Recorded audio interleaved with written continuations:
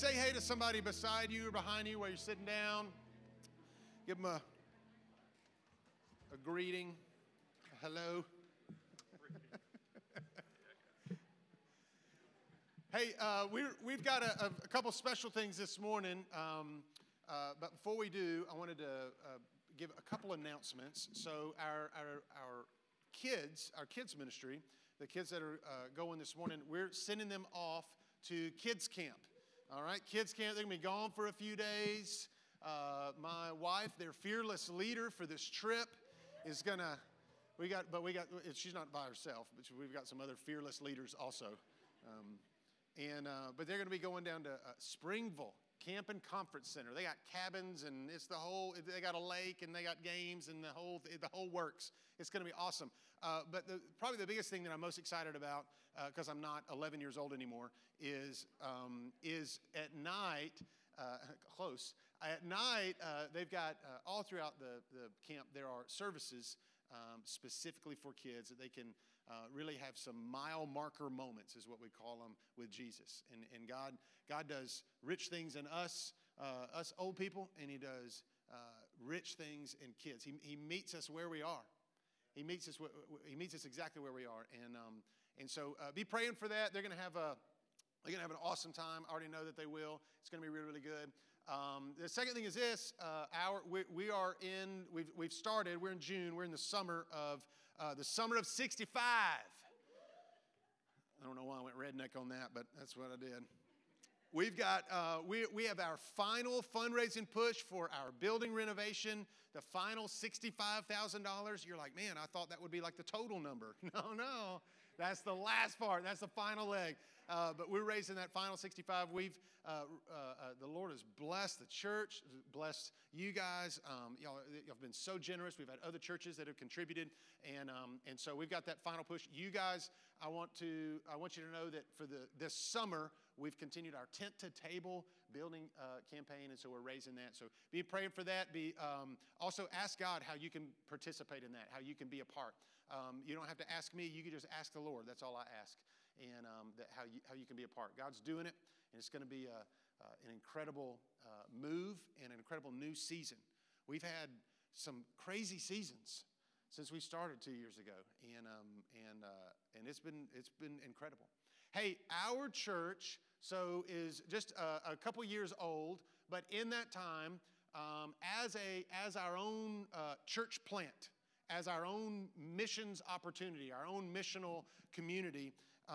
We've not only been planted as a church, not only have we given, have people given to the church and participated in that, but we've turned around and we've given also to to missions and outreaches. In fact, we've given over $30,000 since we started to missions and to outreaches all over. And so it's a part of our DNA, a part of who we are, and how we've been made up. We started giving back immediately, and because we wanted to make it a priority and a deep value of our church, that generosity in our church really is our privilege. And Jesus said this is what He said. He said, go into all the world and make disciples. And He kind of gave us a model to do that. And the model was, He says, I want you to go into Jerusalem, Judea, Samaria, and then if you've heard this verse before, there's the last one, and it's this word called uttermost,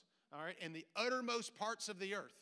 And so what we've done is we've followed that model. We thought if Jesus gave us a model, we ought to probably kind of stick to it a little bit. And so we started that. For us as a church, our Jerusalem is Huntsville. That makes sense. So we started the church a couple years old. We've been investing in the community. We've been, as a baby church, we've been growing not only as a body but in depth as well. And then we've begun also giving. Judea would be across. We give to church planting efforts all over the United States. And so this morning we're going to begin our other concentric circle into what I call Samaria. And so we got a new group that's going to come up. Would you guys go ahead and come on up? We're going to talk about our new missions opportunity that we have at the church. This is Bryce, Anna Kay, Paxton, and Sabrina, and Briggs. I said Bryce, Briggs. You guys come on up. Y'all grab a stool. I'm sure Bryce is here also. I think he's in kids ministry, actually. Hey, you guys have a seat. So Briggs, Briggs and Anna Kay, Paxton, and Sabrina are a part of a ministry called Chi Alpha, and it is a ministry. I'm going to let you explain it because otherwise I'll just keep talking. But it's a ministry to college campuses, and so I wanted to introduce our church to you guys, but I also want to give them an opportunity to hear what our next missions opportunity is for Four Corners. This is actually our. We've done a lot of one-offs for about 2 years since we've started as a church as in missions opportunities. But this is about to be a partnership for our church, the first of many. But I think it's so cool because it's actually right here in town. So, Briggs, can you give us an idea a little bit more about what Chi Alpha is? Because some of them may know, but my guess is a lot of them don't have any idea. Yeah. So Chi Alpha, it gets confusing. We're not a fraternity or sorority or anything like that. Our name actually comes from the initials from Christoi Apostoli, which means Christ's ambassadors. It's found in 2 Corinthians 5:20, where it says, "We are therefore Christ's ambassadors, as though God was making his appeal through us, so therefore be reconciled to God." So that's where we get our name. We were founded in 1953 at Missouri State University, and since then, we have reached over 300 campuses across the world. So that's not the United States, but across the world. So we truly believe that the college campus is the most strategic mission field in the world. In no other context where the next world leaders and cultural movements come from the same place. So we have the opportunity to reach students who are going back to their home countries, who will be influential, not just in this country, but in their home countries as well. So that's why we believe like the college campus has to be reached, and that's what makes it the most strategic mission field in the world.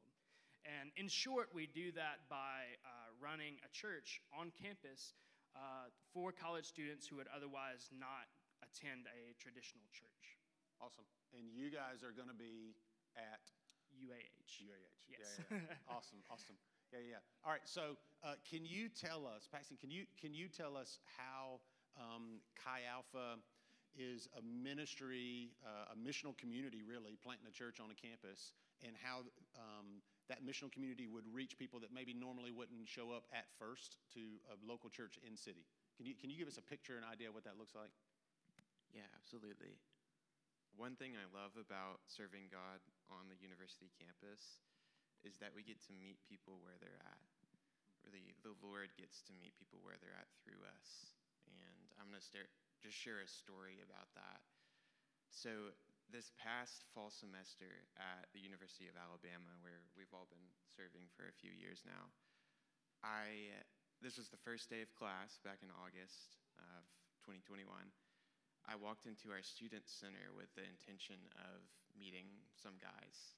It's something we do every now and then. We'll just meet students. That's a big part of what we do, actually. So I walk in and I just say a simple prayer. Lord, I want you to lead me to someone who needs you, someone whose life you want to interrupt and change. And I found a guy eating Chick-fil-A for breakfast, and I walked up to him and said, "Hey, can I sit with you?" And he said yes. I started asking him some simple questions about his life, and eventually asked him, "Did you grow up going to church?"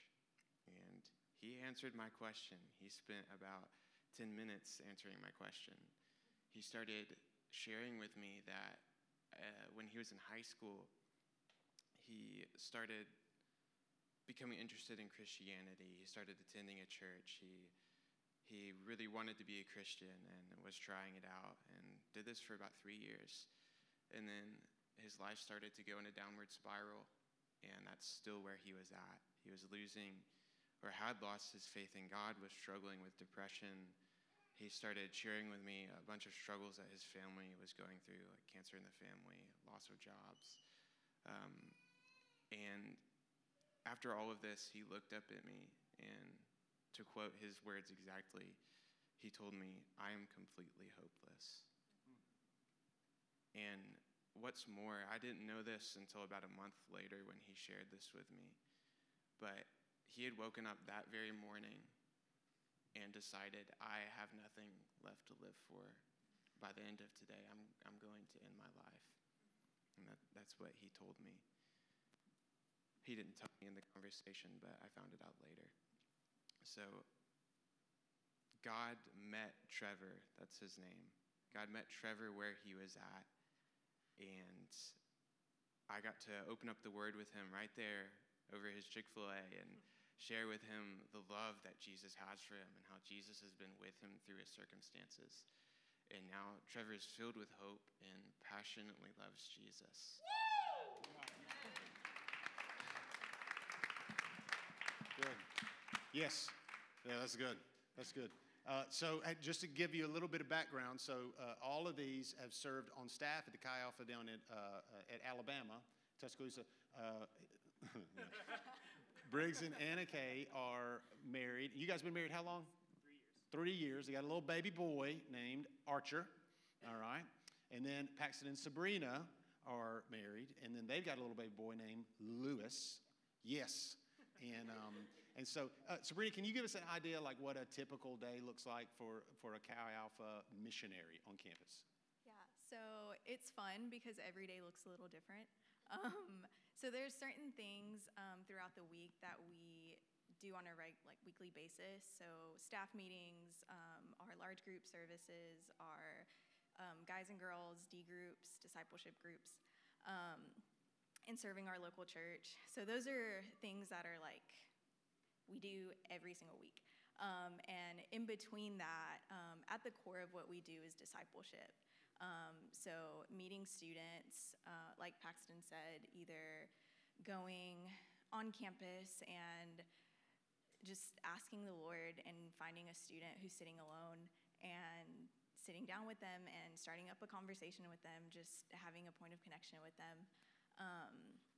And with students that we are already connected with, we meet throughout the week, one-on-one, just really intentional with the students that we meet with, asking them, just giving them a space to ask them, how are you doing? Like, what's going on in your life? And students that we aren't connected with, the way we do that is we go on campus and just create a fun circle to invite people into. What that looks like is having yard games on green space on campus, or a picnic, or setting up a table where we'll have a whiteboard and ask a question like, where do you find your hope? So hoping that students will walk by and see these questions, like see us there on a weekly basis, and like wonder like what's this group about? They're asking these questions, and hope to have like a point of connection with students that way. But yeah, we just want to meet students and invite them into our lives, bring them alongside of us as we are following Jesus, as we're learning and growing in our faith. So yeah, just doing life with students. Yeah, life with students. So so it'd be safe to say y'all do a lot of meals together, hanging out, sitting at the table. Y'all are all about the table. Is that what you're saying? Yes. That's what I think. Yeah. Anna Kay, can you give me an idea on your timeline, the plans, kind of what this next school year looks like? So we are here now. We have officially moved to Huntsville, and the Metcalfs will move this week on the 15th, right? 14th, okay, wow, okay. So they move this week, and then we'll be in and out of Huntsville all summer, raising the rest of our budget to be able to be on campus in August. And so the main part of what we would hope out of this summer is just to be here, get to know you guys, serve you. We really, really are grateful and want to be a part of this community, and you guys have already done an incredible job of welcoming us, and we just want to get to know you more. But starting in August, we will be at UAH on campus every day, just meeting students and starting up our Chi Alpha. It'll look a lot like house church, which is beautiful. I love that we get to do that. So the next school year, we'll just be here and meeting students and partnering with you guys. So, Awesome. Yep. No, that's so good. Oh, I love it. I love it. So Briggs and Annika are, even though they're basically planting a church on campus, their home church, they're making their base home church, Four Corners Church. And so you guys will see them a lot more. And we get to be straight up like brother, sister, partners right down the road, and which is super cool. Paxton and Sabrina are with some best friends and almost like a sibling church of ours at Weatherly down in South Huntsville. And so I wanted to give an idea. So these four up here are missionaries to college kids. Anybody in here, you met Jesus as a college age person, college age student, college age, sometime around, yeah, some of us. There is such a place, there is such a need, there's such a need for that age for true, real deal relationships, honesty in relationships. And we'll dig into even what that looks like a little bit this morning with our new series. But that's what this is. These are missionaries planted on campus to pastor the people that are there and to be a direct connection to the local church. And so this is what I want to do. We're going to do two things. One is we're going to pray for you guys. The other one is at the end of service, when Lindsay comes up, part of our offering, even though we're raising money to move into a building, and that's part of the mission that God's given us, we're also going to continue to do the mission that He's given us, which is raise money and give to those that are apart, that are reaching Jerusalem, Judea, Samaria, and the uttermost parts. And so part of the offering this after service, you'll be able to give toward their project specifically to them. So we're going to be partnering with them monthly, but we're also going to take up a special offering. If you give online, you can actually find there's a tab on there that says missions, and you can do that. But before you guys leave, before y'all go, and I do want to do this. Would you all do this? Would you stretch your hands out toward these four up here? We want to pray for you. Father, God, we know that as we respond to your call and your mission, God, what you've commanded us to do, God, the Great Commission, which is to go, to get out, to leave. God, these four who are missionaries, God, to a particular group, a particular harvest that you've called them to. God, not only do we ask that you be with them, we know that it's a assured promise that you've already shown us that you would be with them. But God, we pray that you would make their ministry, God, that you would expand their capacity to see that you're with them and make their ministry fruitful immediately. And God, bring to them the resources that they need and the passion that they need to continue moving forward. In Jesus' name, amen. Amen. Hey, thank you guys. Would y'all give them a hand clap?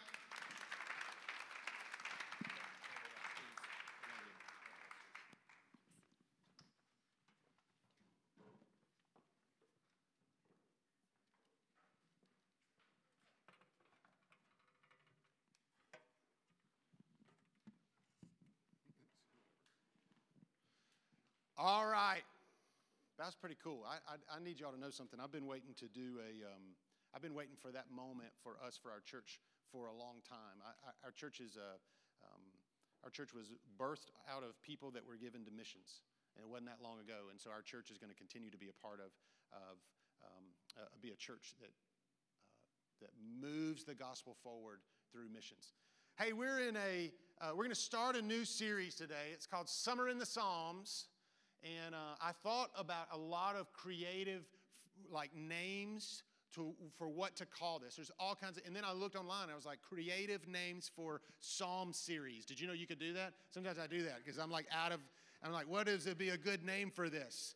And I was seeing stuff, it was like bars and battles. And I was like, that sounds awesome. And then I saw another one that was like summer jams, summer slow jams. And I was like, what?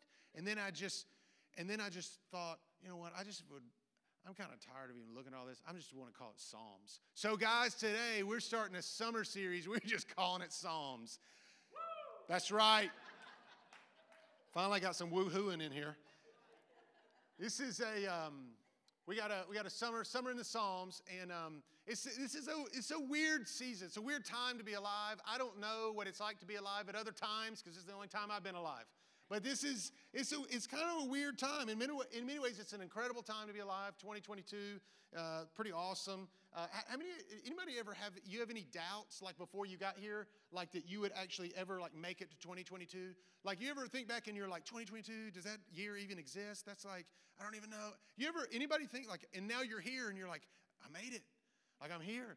We don't have any flying cars yet, but we're almost there, like it's pretty incredible. It's pretty incredible. And now not only you're here, you're like in the greatest city in the world to be here. And you're like, oh, it's 2022. Best city in the world. It's awesome. It's also, though, it's pretty an unsettled time. It's pretty disturbed. We don't know a lot of things. We don't know much at all. We don't know. We look and we're being told, maybe, I don't know, we may be going into another recession, a legitimate recession. We're looking at record high inflation, just looking at like economic stuff. Basically, another Cold War with Russia. I don't know how cold it is. It seems kind of warm right now. I mean, there's so much instability. We have massive political shifts every single week. At least it feels like that.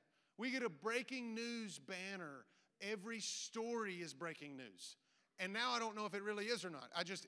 We're being just hammered with, it's such an unsettled, crazy time. And so we're walking into the summer with yearbook smiles. You know what yearbook smiles are? Yearbook smiles is you're smiling with your face, but just your teeth, all right? Y'all remember when you're sitting there and you're about to take a yearbook picture and you're in school and they go smile and like there's nobody around and nobody make you laugh, so you just like this. Does anybody have a yearbook photo like this and you look back and you're like, oh my word, that's why I didn't buy the yearbook, because you're just doing this. If you just could have somebody to like actually create some joy for you, you could do the whole face thing. Like you got the eyes and the wrinkles and the whole. It's good. It's beautiful. I love seeing some smiles. We're going into summer like this. Like I hope it gets good. I think it's going to be okay. I don't even know. I mean, y'all feel like that? It's crazy. It's an unsettled time, and there's no hiding the truth in your eyes with the yearbook smiles. You can see it. There's no hiding the truth in our eyes now. So we come to church and in this whirlwind world, knowing in our soul that things are just off. They're not just bad. They're things that are wrong. Does anything or anybody give me peace? Does anything or anybody give me rest? We enter the church wondering the same thing. Where's the ground? Where's the floor? Where's the refuge? Where's the refuge? Where can I just stop and go just for a minute, just to escape for a minute? Where is that? Can I really be honest with my life to God? So the moment we first start talking about prayer, a lot of us, there can be this tiny little voice in the back of our minds that says this: can I really be honest about where I am? Can I really be honest with who I am? Can I really be honest with all these problems? And I'm not even sure the Bible's a lot of help. I've got, tomorrow, maybe you're in here and tomorrow I'm showing up to work and I've got to fire somebody tomorrow. And they're married and they got a family. And this is weighing on me. I got to leave on Tuesday. I'm going on another work trip and I'm stressed out and I'm there. I'm up to my eyeballs in debt. I'm just tired of waiting on an answer. Or maybe you would just say, I'm just so bored. My life is so boring. It's one long, monotonous drone of just blah. Is God even there? Is he there? Is he there? And so we ask ourselves this question: does God know about real life? Because we think about Jesus, we're like, I know he knows about life. Like he knows how to like walk on water.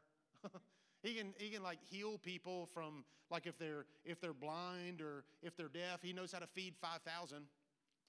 Maybe he can raise from the grave, but does he know where I am? It can feel like there's this huge chasm between where we are and then where God is. And we look at the Bible and we go, is he there? So the goal for this series that we're going to dig into for the summer is just to get us into the Psalms.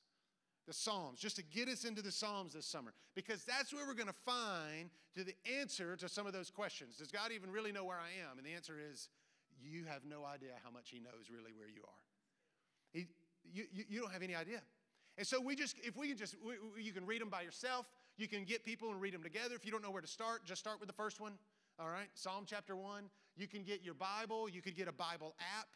You can download an app and on Bible Project or YouVersion or some of these just to get into the Scriptures. And so the big idea is this for the whole month is just this, is that covenant relationship creates the context for honest conversation.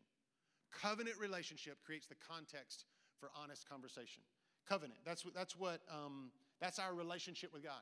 If you have a relationship with the Lord, that's what it is. It's a covenant relationship. So sometimes Lindsay and I will go to weddings. We get invited to weddings. And the ones that, we're not officiating, we'll go and we'll sit there and they'll be saying their vows. And we get to sit there and they say, do you take so-and-so to honor and cherish and the whole thing. It kind of gives us an opportunity to, hey, remember when we said, we're sitting beside each other and we'll kind of hold hands a little bit and kind of squeeze the hands. Remember that time when we said that? We were married 17 years. Just 17 years, guys. No big deal. Just 17. I know it looks like you're like, what, did you get married when you were 9? I didn't. It was close. And so it's that moment where we get to basically say it could have been one of those weeks. But it's the moment where we go, I'm not going anywhere. You're not going anywhere. We're not going to go anywhere. And so that's actually the relationship, even more so, the covenant relationship. No matter what you could ever say or you could ever do, that's the relationship that you have with God. In fact, no matter what you could do, God remains faithful. When we're unfaithful and we don't, God's still there. And so the big idea there is that covenant relationship creates the context for honest conversation. Can I really be honest with God? Can I really? And the answer is yes, because of the kind of relationship it is. Can I really be honest, or are we just telling God what we think He wants to hear, what He thinks He needs to hear from us, as if He doesn't already know what's going through our brains?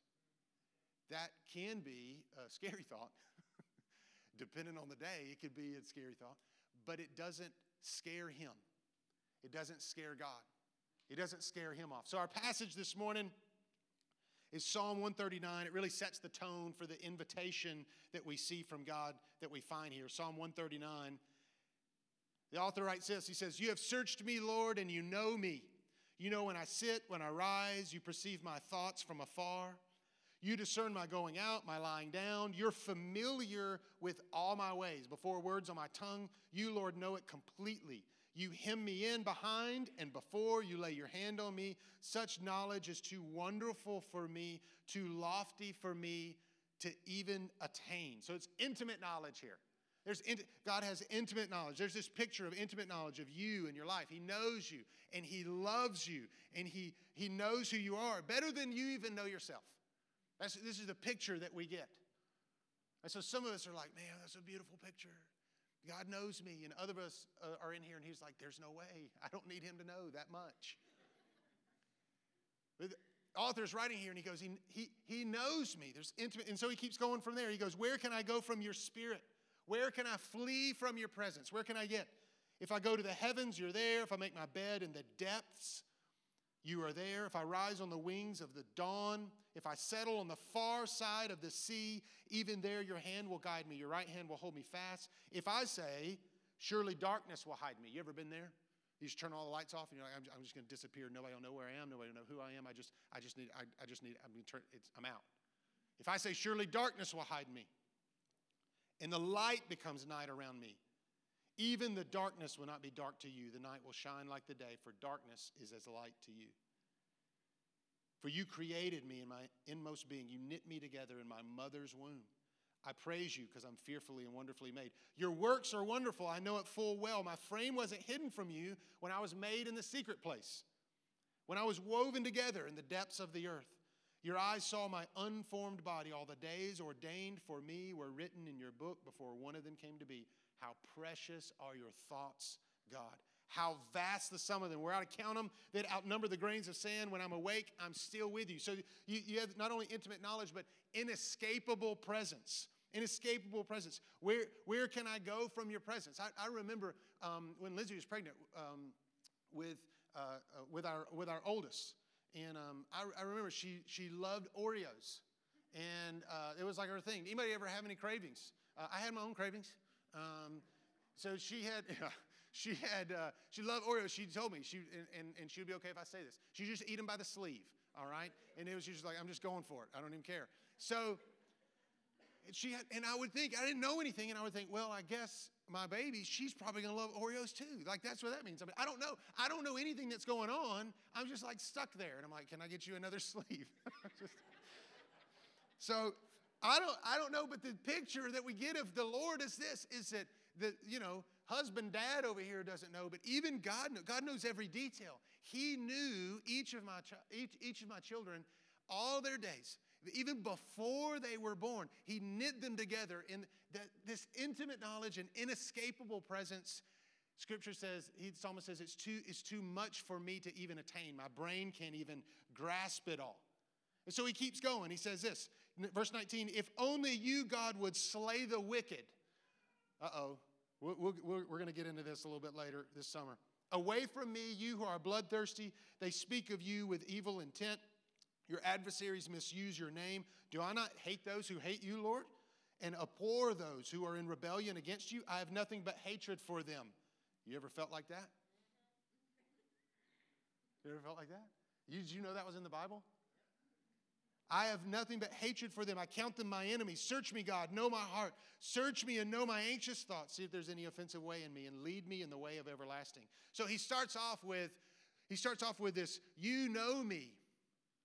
You know me. And he ends the whole thing with, now know me. Know me. Search me.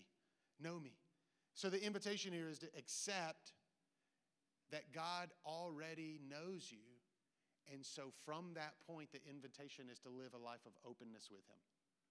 Can I be honest with God? Can I bring my whole self to God? And so we're going to look in the Psalms. So real quick, a couple things about Psalms. What are the Psalms? The Psalms known as the Psalter. Anybody ever heard that word before? The Psalter. There's 150 chapters. We're not going to probably hit all of those. There's 150 chapters. They're broken into 5 different books or kind of sections. They're organized differently. Used to be organized around like the names of who they were authored by or were about. So Psalms of David, of Moses, the sons of Korah, all right? Other times they were organized by their function. So you have the Psalms of Ascent, and there's these a collection of chapters that are about the Israelites, and they were headed up to Jerusalem, the songs that they would sing kind of along the way. And so a lot of them, they were gathered over hundreds of years. Most of them were written during David's time, and their poems and their songs. The problem is we read it like it's like a written word. We just kind of read the psalm, but so many of them were psalms, and so they were originally written to music. There's instruction. So if you read one of the psalms, you'll read it, and it'll be like like strike the harp and clang the cymbal or clash the cymbal. One of those things. It'll tell you like what instrument to play at that moment. And you think back, and you're like, they're like jamming out. They're going for it here in the Psalms. And so it was the musical and spiritual soundtrack for Jesus. These were his songs. These were his prayers. And so this is what he would know. If you had a musical soundtrack for your life, like what would be on it? Like if you started thinking, you're like, if I had a theme song every time I walked in the room. Anybody ever thought of that before? Some of y'all have. You're like, I already have it ready. Like it's planned out. Like I can pull out my phone and I can play it for you if you're going to plug it in right now, my own personal soundtrack. Or if you thought back and you're like, if I just had a playlist of my life. Songs do that, man. They take you back. They will take you to a moment in time. I preached a few months ago and I made a joke about listening when I was younger a little bit to, y'all probably never heard of this band. This band was named Creed. And I made a joke about Creed. And so I had a couple people send me like old Creed songs after church. And I was like, oh, what's this? And I started to play it. And then I just turned it so loud. And I was driving. I was by myself. I was rocking out. I was jamming. Can you take me higher? And I was like, yes, Lord, you can take me higher. And then I'm jamming out to, with arms wide open. And I'm thinking about my babies. And I'm just like, oh, okay. So... But I'm remembering, honestly, what I'm doing is I'm playing these old songs. I don't listen to them anymore, of course, no way. So, but I remember driving on the road, driving to high school, and I'm in my car, and I can smell my gym clothes like in the back seat, like I'm there. I've rolled the windows down. I've got it cranked up, and I'm on my way. I'm there. And this is the soundtrack of that season and that moment. And so I can imagine Jesus having these psalms. He knew the psalms. They were the playlist of his life. And so this song begins to come up from the psalms. And he's in the temple one day. I don't know if it worked this way, but they start banging a cymbal. The flute starts off a little way, and he's like, oh, I know that intro. Oh yeah, that's 150 right there. That's praise him. Everything that has breath, praise the Lord. This is where the psalms come from. There's mainly two types of psalms. There's praise and lament. So praise would be, example would be like Psalm 145. Great is the Lord, worthy of praise. Toward the end of the Psalms, there's a lot of those praises. It kind of increases into those. And they don't all fit together perfectly, but mainly those two categories. The other one's the lament. Much of the church, especially in the West, is lacking in practice for lament. This is basically saying, God, these things aren't the way they should be. The things that are going on in my life right now are not how they should be going right now. And so a lot of times in the churches, if you grew up in church, you depending on what kind of church you grew up in, a lot of times there's not a lot of space in the community, in the faith community, for that space to be able to say, God, this thing isn't right. And not just to do it by yourself, like when you're on your way to work and you're thinking and you got some prayers going and you're like, God, nobody's looking around. Hey, something's wrong. I'm talking about together, this communal lament. You're looking at almost half of the Psalms that have that. And they're saying, God, this isn't right. And there's this tension between what God promised versus what I'm experiencing. Have you ever been in that tension before? You ever been in the tension where you go, I thought the Lord was like this, but I'm experiencing this. And these two are not the same. There are words. There aren't just words. There are chapters. There are poems, and there are songs completely wrapped up and written for that moment. And it's a right and true expression of honest prayer before the Lord. That's the invitation of the Lord saying, you actually have this space. You don't have to be afraid. You have the space to bring your whole self to me. You don't just have to put on the best clothes you have and the best smile you can muster up. Maybe you can do even better than the yearbook smile. Maybe you can come to the Lord. You got the whole thing. Maybe you're just an excellent actor. You actually don't have to do that for the Lord. The Psalms paint this picture for us and show us that. It's this incredible picture of both of those, both praise and lament. And so in this sense, lament becomes one of the most faithful expressions of prayer, really. It becomes the most faithful expression because it's bringing all of who you are to the Lord. You're not saying, you're saying, I trust God enough to be honest. I'm not dishonoring God by drawing close. I'm dishonoring actually when I withdraw from Him. And so the invitation is to take it all to Him. And so real quick, I have 4 quick points that I want us to think on. If you're taking notes, you can write these down. They're short and sweet, but they are approaches to prayer oftentimes that we'll take. Actually, there's 4 temptations, if we're not careful, when it comes to honesty with God. It doesn't matter if you grew up attending a church or you never grew up attending a church. Our church has both ends of the spectrum. You can just dive on in. You can find yourself in there because this is the table and everybody's got a seat there. And we actually have people, you guys from the whole spectrum there. So it doesn't matter. There's still the temptation there for us because we're human to not be honest or to think I can't be honest. And so there's 4 temptations when it comes to honesty to God. And the first one is this, is to hide my tears. Hide my tears. Psalm 6:6 says this, all night long I flood my bed with weeping and drench my couch with tears. It sounds like a lot of tears, doesn't it? That's a lot of crying. In fact, that verb for flood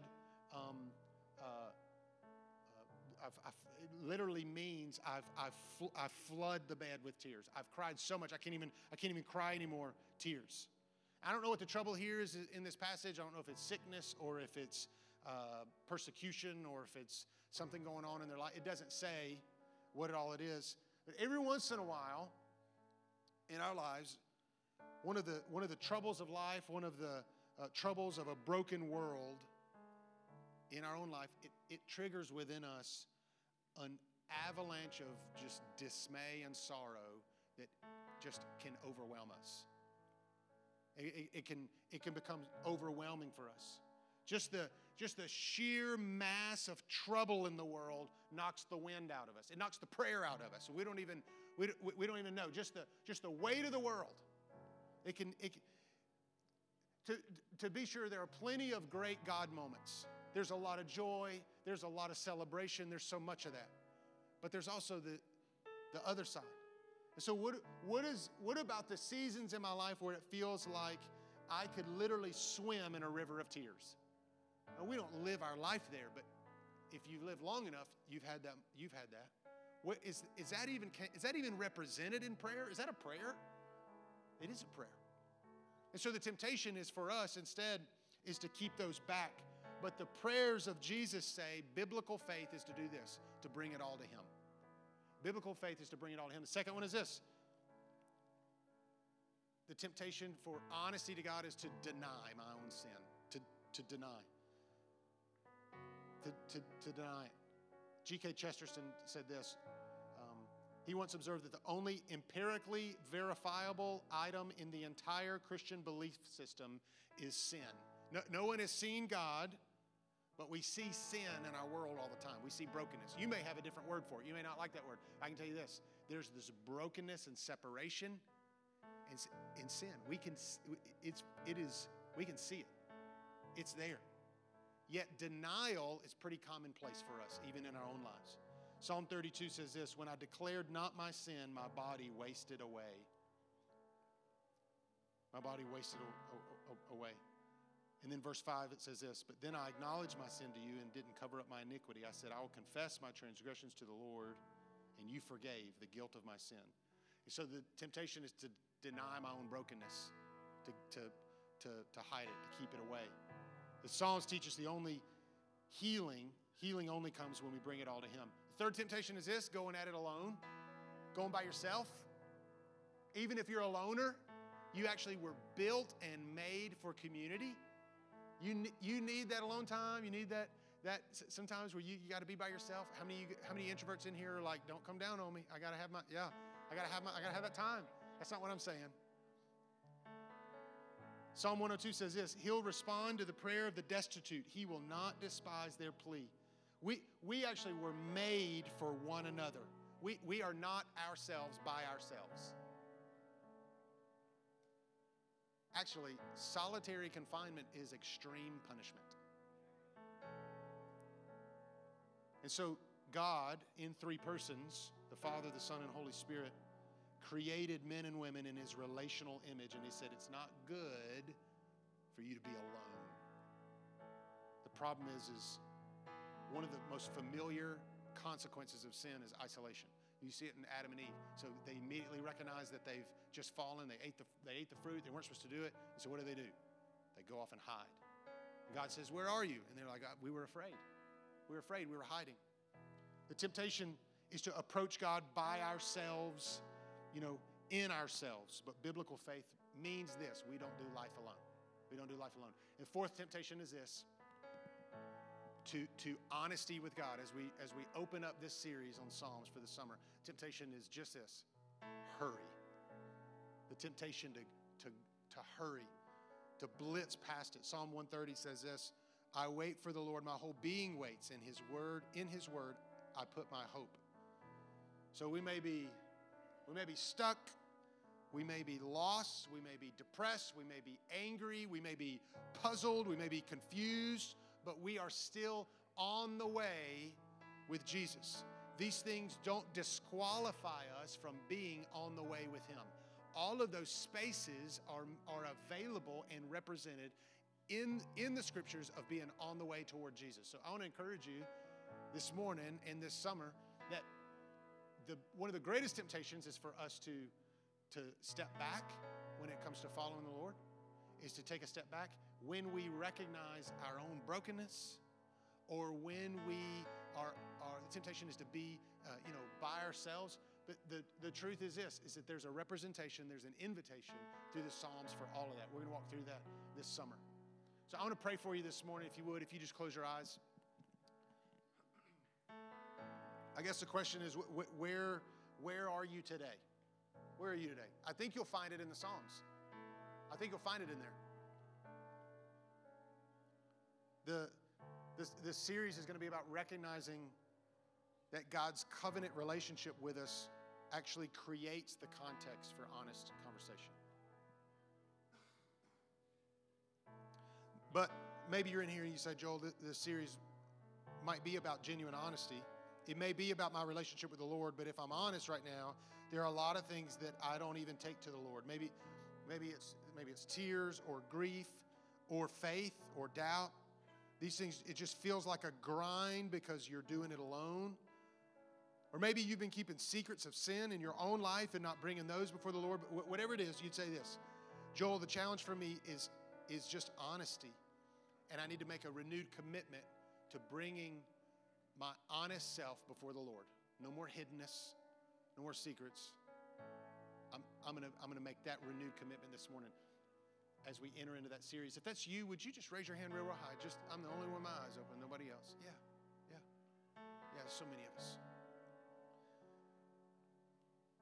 Maybe you're in here, you just say, Joel, doesn't matter whether I'm honest in my relationship with God or not, because I don't really have a relationship with God. You talked about a covenant relationship. I don't really have that, but I want that. Will you just pray for me? I don't have a relationship, but I want one. I want a relationship with the Lord. If that's you, would you just raise your hand real high, and then you put it right back down? Yes. Father, this morning we are so grateful. God, we could count up the blessings and reasons that we can be grateful this morning. God, but one of those is that you have seen us. God, you formed us, you made us, you know us, you have this intimate knowledge of us. God, we can't escape from your presence, and the truth is if we really knew you, we never would want to. And God, this morning I pray that you would teach us, show us, reveal to us, walk with us on the way of honesty. On the way of honesty in our relationship with you, learning who you are, what you have to say with us and to us. God, I thank you for your son, Jesus, for sending your own son to walk the way and walk the path for us that we may learn and know and become just like him. I thank you for your sacrifice, for the blood that was shed for our sins. God, we don't have to hide anymore. And we can come as we are. That you forgive and you restore, you renew, you make new again. If you would pray this prayer with me this morning, everybody in here, even if you didn't even raise your hand, if you just pray this prayer this morning, would you just say, Jesus, this morning, I'm grateful for your gift of grace. And I recognize the forgiveness that I can receive in you. So I ask this morning, would you forgive me, make your home in me, and give me the courage to walk an honest life and an honest faith and an honest relationship with you this morning. Open the door. In Jesus' name, amen. Well, good morning. It's wonderful to worship with each of you today. If it's your first time here with us at Four Corners Church, I'd love the opportunity to write you a note thanking you for being with us. On each chair, there are some bulletin worship guides, and there are connection cards inside. If you'll take a moment and fill one out for me and just drop it off in the drop box that's located on one of the high top tables in the back.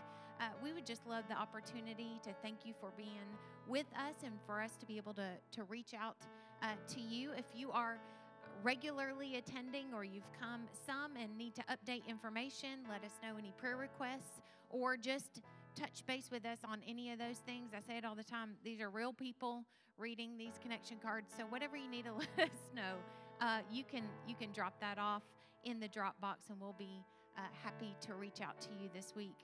Joel already mentioned we're leaving for kids camp. I don't know if you can tell, I'm really excited. Like I'm pretty pumped. If your child is going to kids camp with us, let's kind of meet on that side of the sanctuary right after service so that we can get luggage and all that packed up and get them fed and all. I wanted to thank each of you who give so faithfully to Four Corners Church.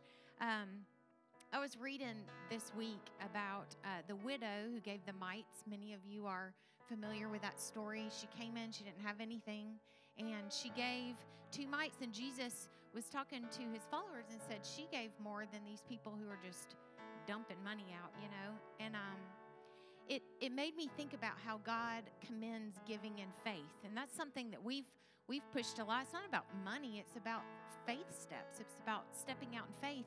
You think about this lady; she was actually one in need of charity, right? She had nothing, and yet she gave what little she had, believing in faith God could do something with it.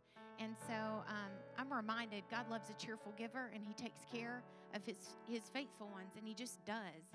And so I want to say thank you for giving so faithfully to the church, but I also want to remind you, God sees. He sees way past what we see. He sees your heart, and he commends giving in faith, just like that woman who didn't have a lot, but I promise God took care of her. I don't know her whole story, but I know God, and I know he's faithful.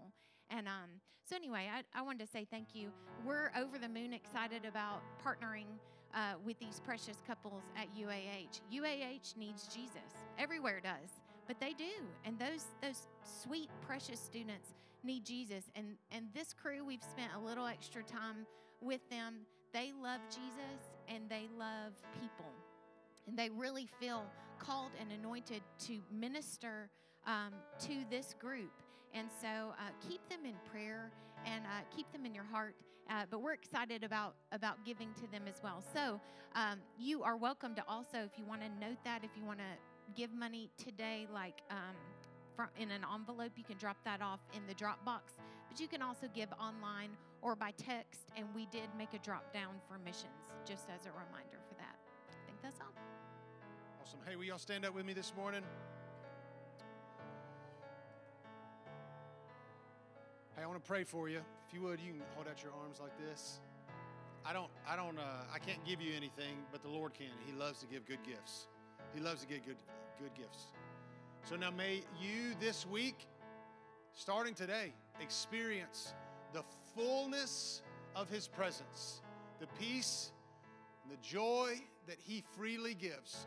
Walk now this week in the confidence that he loves you no matter how honest you are. He already knows, and he invites you to be with him. In Jesus' name, amen.